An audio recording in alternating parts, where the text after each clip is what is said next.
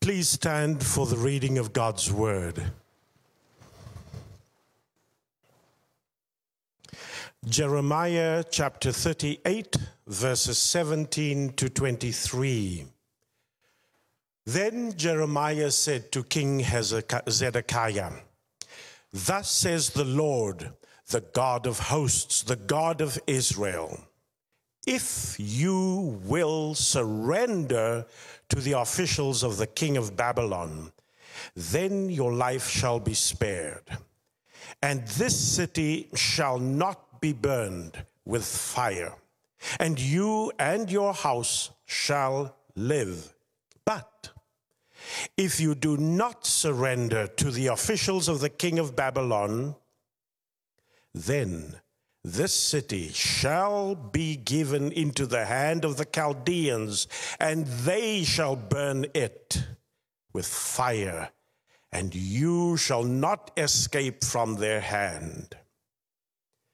King Zedekiah said to Jeremiah, "I am afraid of the Judeans who have deserted to the Chaldeans, lest I be handed over to them, and they deal cruelly with me." Jeremiah said, "You shall not be given to them. Obey now the word of the Lord in what I say to you, and it shall be well with you, and your life shall be spared. But if you refuse to surrender, this is the vision which the Lord has shown me. Behold, all the women left in the house of the king of Judah were being led out to the officials of the king of Babylon, and were saying, 'Your trusted friends have deceived you and prevailed against you. Now that your feet are sunk in the mud, they turn away from you. All your wives and your sons shall be led out to the Chaldeans, and you yourself shall not escape from their hand, but shall be seized by the king of Babylon, and the city shall be burned with fire.'" This is the word of the Lord. Thanks be to God.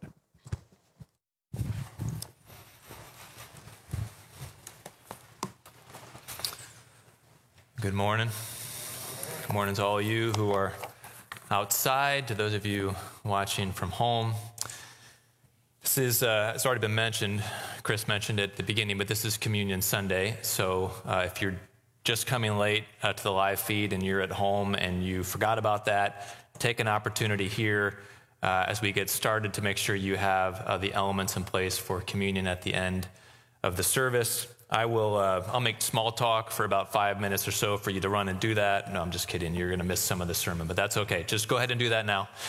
And we're continuing on in our sermon series, All Things New, the story of the Bible and the healing of the world. We've been working our way since January. If you've been with us since January, we've been working our way through the single overarching story of the Bible, taking each major section of the Bible in turn.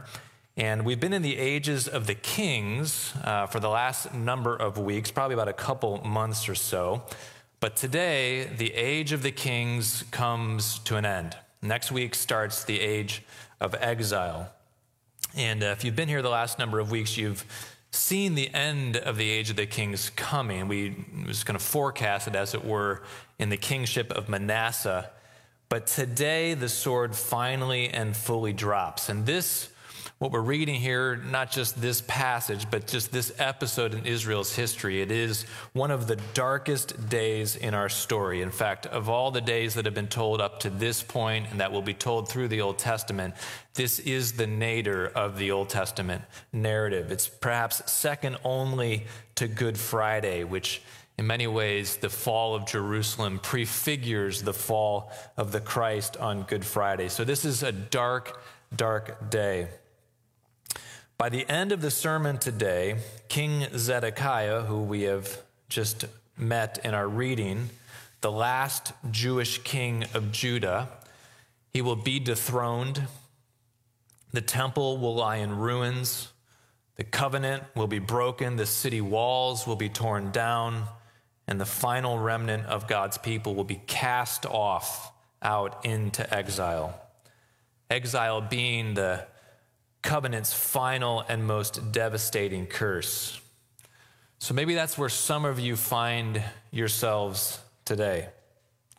You find yourself, as it were, under the covenantal curse. What you had intended to build up has come crashing down around you. You've messed up big time, or maybe you've messed up a little bit over a long time. And now you are staring at the unraveling of your marriage, or the unraveling of your children, or your work, or your finances, or your ministry, or maybe just the unraveling of your entire life. Is there still hope when all hope is gone? There is. Our text today, Jeremiah 38, 17 through 23, chronicles the exchange between King Zedekiah, this last king to sit upon David's throne in Jerusalem, and the prophet Jeremiah. Zedekiah is beset and besieged by the Babylonian Empire. And as we'll see, Zedekiah's crisis was a crisis beyond the aid of prayer. It was beyond the aid of sacrifice. It was even beyond the aid of repentance. There would be no forestalling the disaster that was to come. And yet, the Lord has a word of hope for him. So if you find yourself like Zedekiah this morning on the ruined side of hope, the Lord has a word for you too this morning. It may not be a gentle word, and it may not be the word that you want to hear, but it is a word of hope if you will listen to it. So let's listen to this word that Jeremiah the prophet has to say to Zedekiah, and by extension, the word that God has to say to us this morning. So Jeremiah 38, let me give us just a bit of context as we jump into our text this morning. About 12 years prior to this episode in Jeremiah 38, Judah, of which Zedekiah is the king, had become a vassal state of the Babylonian Empire. So you might remember kind of through our story, Assyria had been kind of the powerhouse of the ancient Near East. Eventually, Assyria gets displaced by the Babylonians. Babylonians now are the powerhouse of the ancient Near East. But shortly after Judah had become a vassal state of the Babylonians, probably about 3 years prior to our episode here in Jeremiah 38, Egypt had risen up to challenge the Babylonian supremacy in the ancient Near East. And Zedekiah, being a vassal state of the Babylonians, took a gamble and he sided with the Egyptians.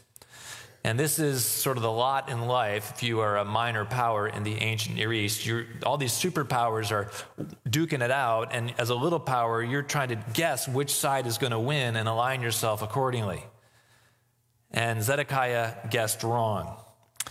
The Babylonians trounced the Egyptians, and since they were in the neighborhood, they set about trouncing Judah as well. So they invade the land of Judah, they besiege Jerusalem, and Zedekiah is now besieged by the Babylonian victors here. And so we open up the text. Zedekiah has closed the gates of the city, he's armed the walls, and he's trying to figure out what he should do.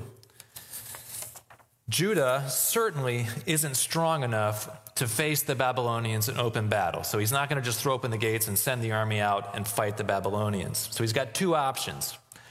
He can try to persevere through the siege in hopes of outlasting the Babylonians. Maybe the Babylonians didn't bring enough food, or they're going to get called back to some other battle. But if he can just hold out long enough, the Babylonians maybe will just go away. The upside, if he succeeds in outlasting the Babylonians, is that he would get to keep his kingdom. The downside is that if he fails, he will almost certainly be destroyed. His second option is to submit to the Babylonians. Open the gates, say, hey, I'm really sorry about siding with Egypt. I didn't really want to do that. They put pressure on me. I've actually been your guy all along, and just side with the Babylonians. and hope for merciful treatment, he would almost certainly lose his kingdom. He would very likely be dethroned. But his life and his city might be spared. Now, neither option has a guaranteed outcome. His efforts at resistance might fail, or he might surrender himself and still be killed by the Babylonians. So which way to go? Resist or submit? Fortunately for Zedekiah, he has a prophet in the city, the prophet Jeremiah. Jeremiah is the most prominent and most important prophet in Jerusalem, really in all of Judah at this time. And he is within the city walls. So he was within the city when the siege began, and now everyone's trapped in the city, and Jeremiah is there with Zedekiah. So we're picking up this conversation between Jeremiah and Zedekiah in chapter 38, verse 17. Zedekiah has summoned Jeremiah, and Jeremiah, of course, is very aware of the situation, and he's asking Jeremiah, what do I do? Which direction do I go? Verse 17, it's already been read for us, but let's look back at it. Jeremiah says to Zedekiah, thus says the Lord, the God of hosts, the God of Israel, if you will surrender to the officials of the king of Babylon, then your life shall be spared, and this city shall not be burned with fire, and you and your house shall live. So if you're worried about surrendering and being killed, don't worry about that. You can surrender to the king of Babylon and you will be spared. But if you do not surrender to the officials of the king of Babylon, then this city shall be given into the hands of the Chaldeans, and they shall burn it with fire, and you shall not escape from their hand. So the short answer that Jeremiah gives to Zedekiah is surrender.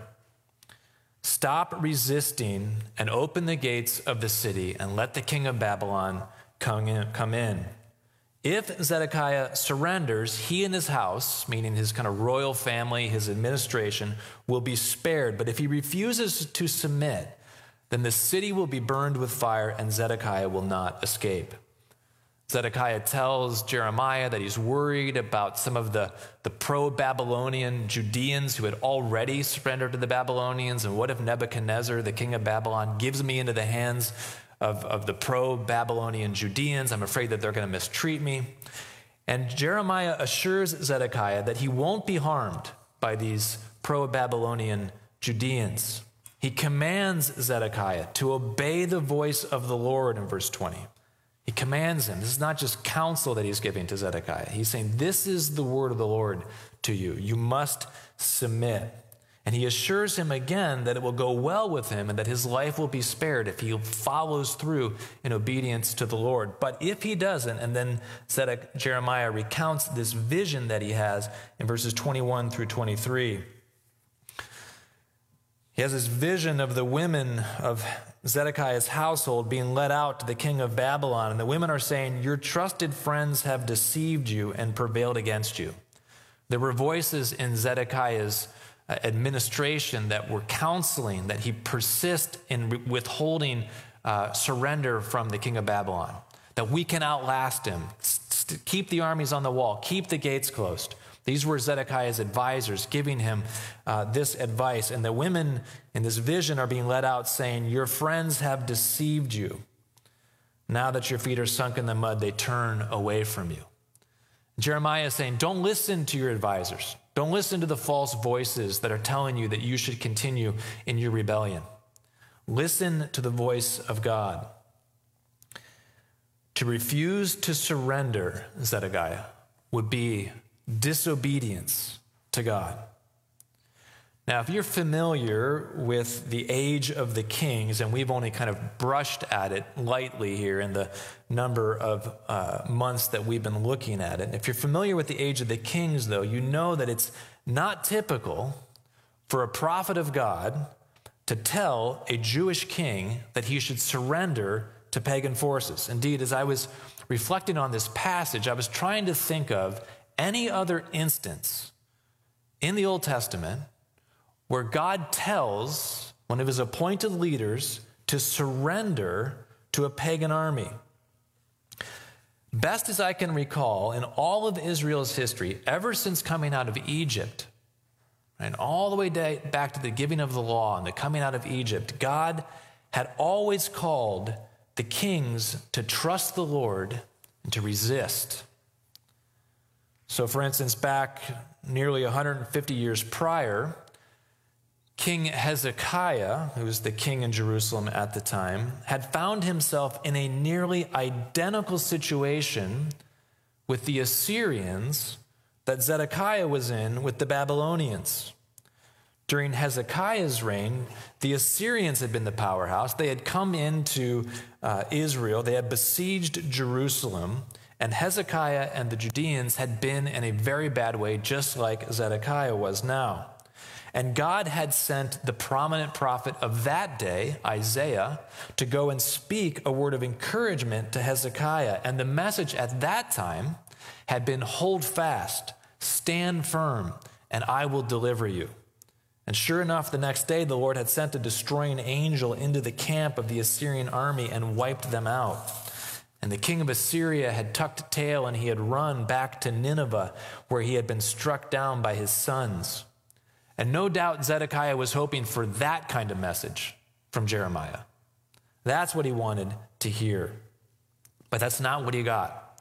For the first time in Israel's history, the king is being told to surrender. So what gives? How are we to make sense of that? If you know the story of Israel, if you've been with us throughout this journey through the Bible, and you understand the terms of Israel's covenantal relationship with God, then perhaps you already know the answer. As we saw earlier in the sermon series, the law of Moses, given to Israel at the founding of their nation, contained the covenantal blessings and the covenantal cursings. If Israel obeyed the terms of the covenant, then God would act righteously on their behalf. He would take care of them. He would protect them. He would ensure that they had peace, prosperity, fertility, victory, and such. He would make sure that they were blessed. But if they chased after other gods, if they neglected the terms of the covenant, God would bring increasing hardships and trials upon them in an effort to turn them away from their sin. And the ultimate trial, the apex trial, the ultimate curse of the covenant would be exile from the land. God would kick them out of the land. Sometimes throughout Israel's history, the people had sought after God. And then God had stepped in and he had delivered them, like in the days of Hezekiah. Hezekiah was a righteous, God-honoring king. But more often than not, the people had rebelled against God. They had refused to follow covenant. And now, in the days of Zedekiah, the final curse of the covenant has fallen. Listen to the words of Jeremiah. This is what Jeremiah has been saying for many years prior to the arrival of the Babylonians. I'm going to read from Jeremiah 25, verses 4. You can turn there if you want, or you can just listen in. But Jeremiah has been warning that this moment is coming. He says, "You have neither listened nor inclined your ears to hear, although the Lord persistently sent to you all his servants, the prophets, saying, 'Turn now, every one of you, from his evil way and evil deeds, and dwell upon the land that the Lord has given to you and your fathers from of old and forever.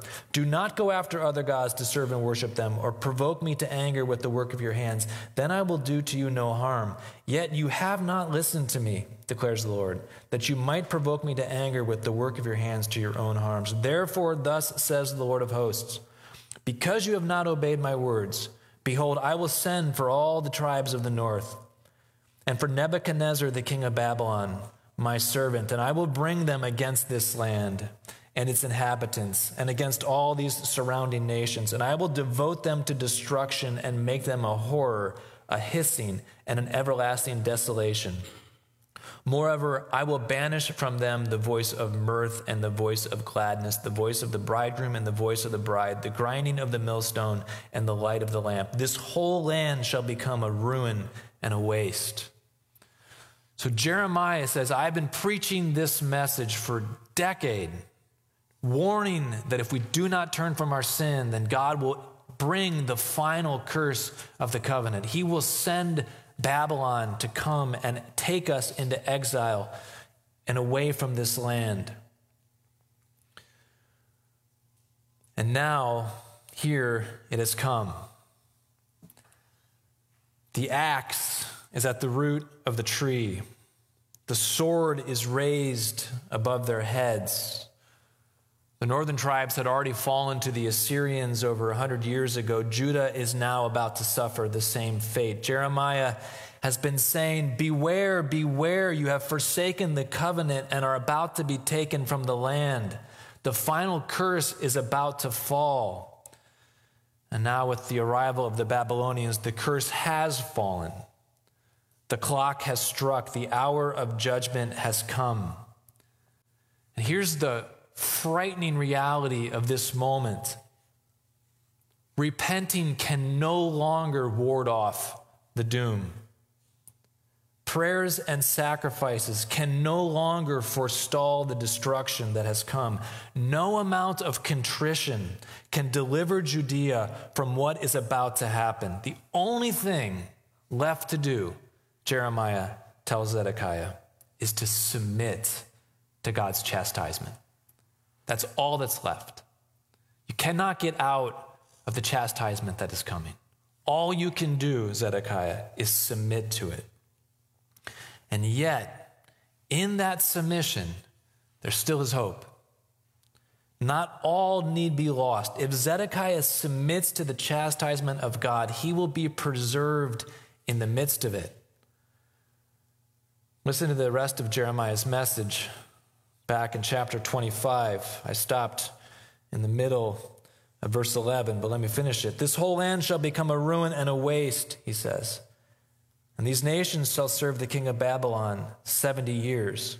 And then after the 70 years are completed," Jeremiah goes on to say, "the Lord will bring us back to this land." This is a 70-year timeout. This is a 70-year exile. It's a long time, but it's not forever. God would chastise, but even in his chastisement, there is still hope for restoration. If Zedekiah were to yield to God's judgment, if he contritely submitted to the yoke, if he bore the chastisement that was due to Jerusalem because of their sin, God would honor that. He would not withdraw his hand of judgment, but he would preserve Zedekiah and Jerusalem from total destruction, even in the midst of their judgment. But if he chooses the path of rebellion, he will be destroyed. We read on in Jeremiah chapter 39. It hasn't been read for us, but if we move on in Jeremiah 39, we see that Zedekiah chose the path of rebellion. He stubbornly persisted in his resistance until finally the Babylonians break through the city walls. Zedekiah, in this last-ditch effort, tries to flee but is captured. And he's taken to the king of Babylon. And there in the presence of the king of Babylon, he is forced to watch the slaughter of his sons and the slaughter of all the nobles of his house. And then Nebuchadnezzar, the king of Babylon, puts out the eyes of Zedekiah so that that was the last thing that he saw. And then his royal household is burned. The walls of the city are broken down. The temple is destroyed, and Zedekiah, along with all the people of Jerusalem, are taken in chains to Babylon, where he will die in prison. It's the complete and utter ruin of Zedekiah and Jerusalem. And here's the principle that I want us to see. When we are faced with the chastisement of God, we must humble ourselves and take our lumps. We could say it like this: do not fight against the chastisement of God. Are you under a heavy trial this morning? Sometimes hard trials come into our lives even when we're living right, like Hezekiah. If you're Hezekiah this morning, then stand firm, be strong, hope in the Lord. God is with you. He will deliver you. But sometimes trials come into our lives as the inevitable consequences of our sin. Those aren't just trials. That's God's divine judgment. When we find ourselves in Zedekiah's position, the only right course of action is to surrender ourselves humbly to the consequences. And if we do, we will be preserved even in the midst of our judgment. But if we refuse to submit to God's chastisement, if we fight against it, if we continue to resist, or we make excuses for our sins, our punishment will nonetheless fall. But it will only bring ruination and destruction. So if you are in Zedekiah's position this morning, then be warned.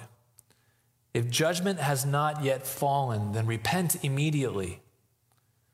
Perhaps there is still time to avert the chastisement of God. But if judgment has already fallen, if your marital unfaithfulness has led to divorce, if your neglect of your kids has led to a house rebellion, if your financial indiscretions have resulted in your family's financial ruin, if you have lived a life of pride and arrogance and have irreparably damaged your reputation, if you have brought the walls down on top of yourself and those around you because of your folly and because of your sin, then the only right course of action is to own your sin and to submit humbly to the consequences that God has brought into your life. God can and will restore you, but only if you submit to his chastisement. As we continue reading in the story of Israel on through the days of exile and beyond, we see that those who humbly submitted themselves to God's chastisement were preserved even in the midst of their exile. But those who refused to submit to God's chastisement, like Zedekiah, were simply destroyed. Now, this is a heavy sermon. I know that it is. And I've been praying for grace for myself to give it and grace for you to hear it.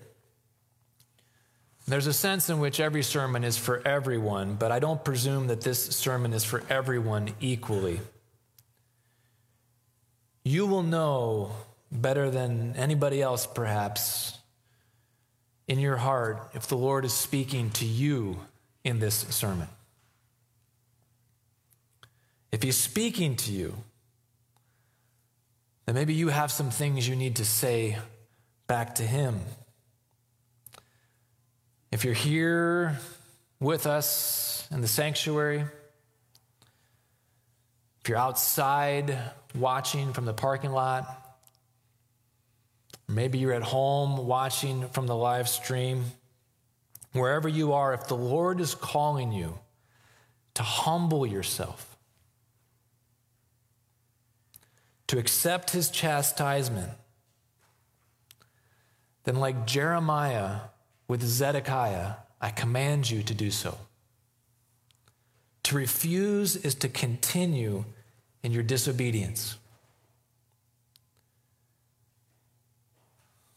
We're moving towards communion, and as we do, I want to read for you from the book of Lamentations.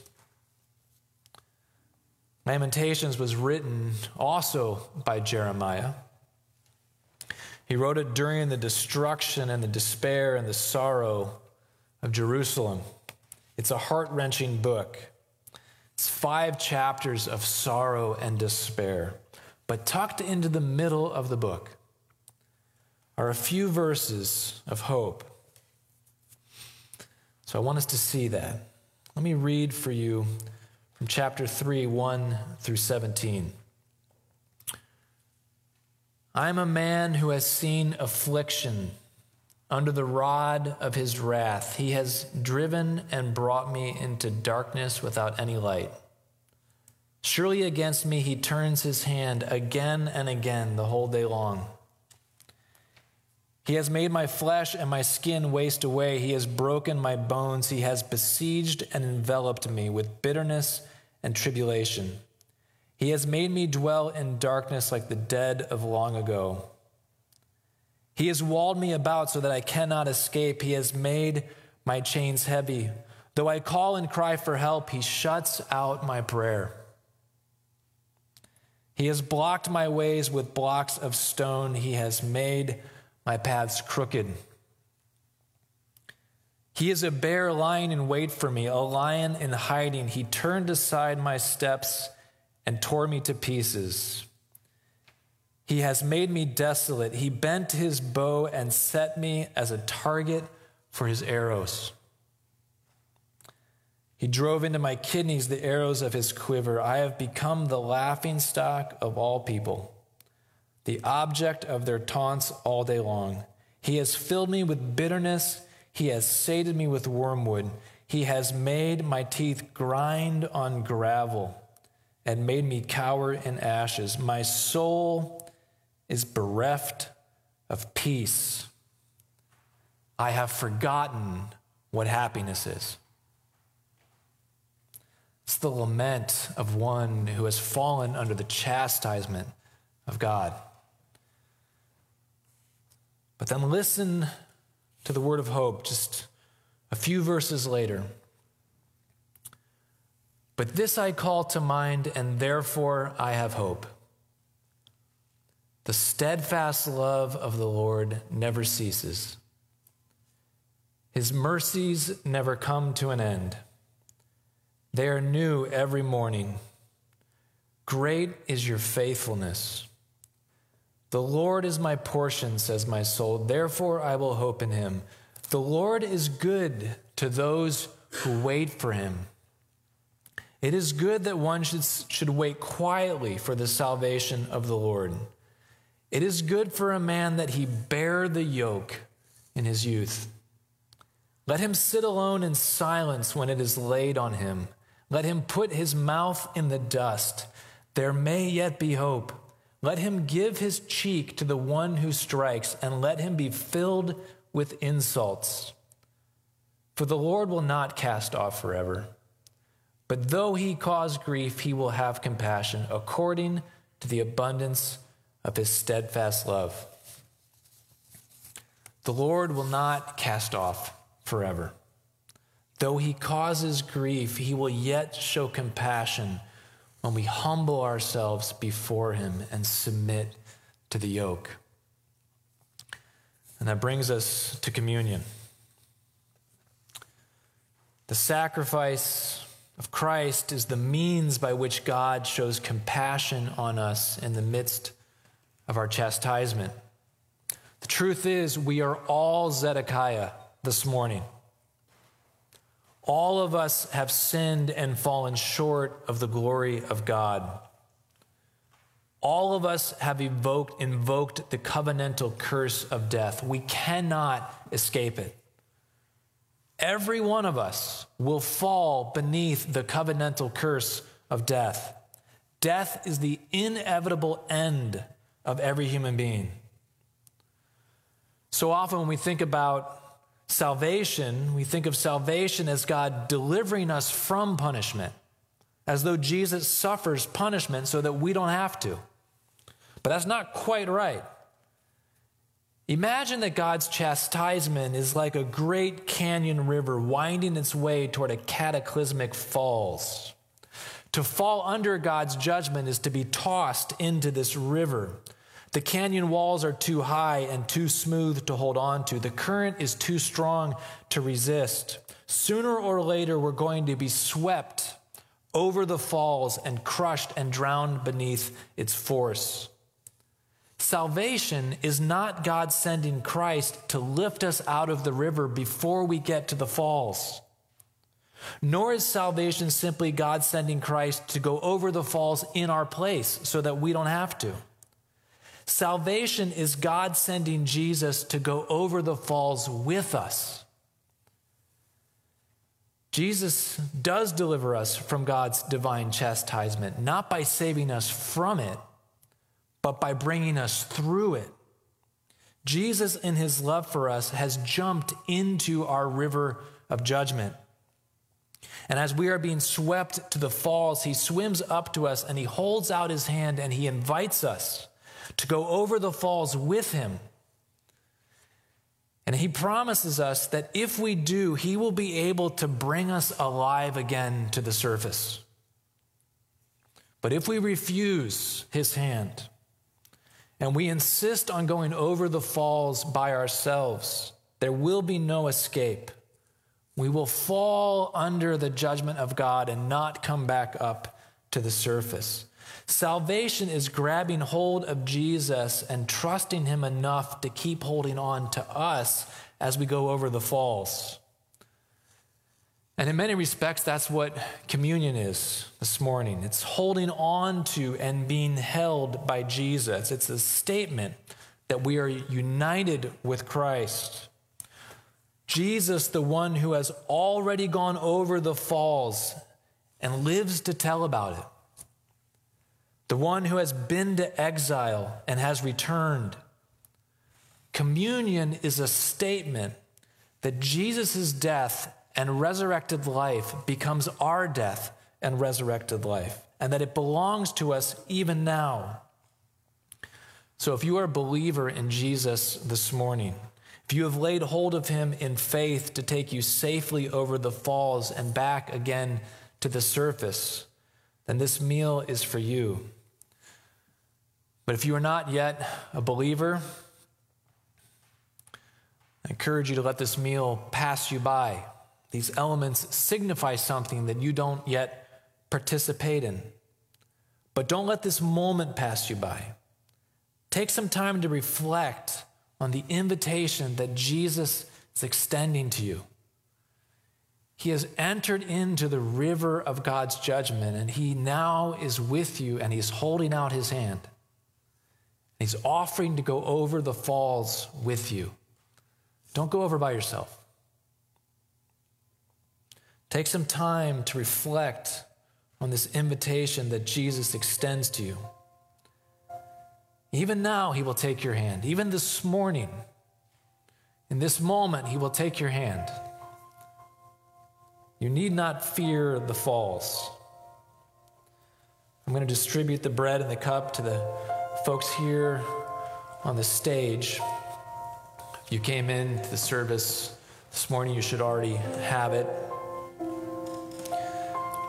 As I distribute to the folks on the stage, take some time of silent reflection, whether you're at home, whether you're out in the parking lot. Take some time to reflect. Let God speak to you. Yield to whatever he is asking of you. Even if he is asking you, like Zedekiah, to go into exile, he'll be with you. He will be with you, and he will preserve you.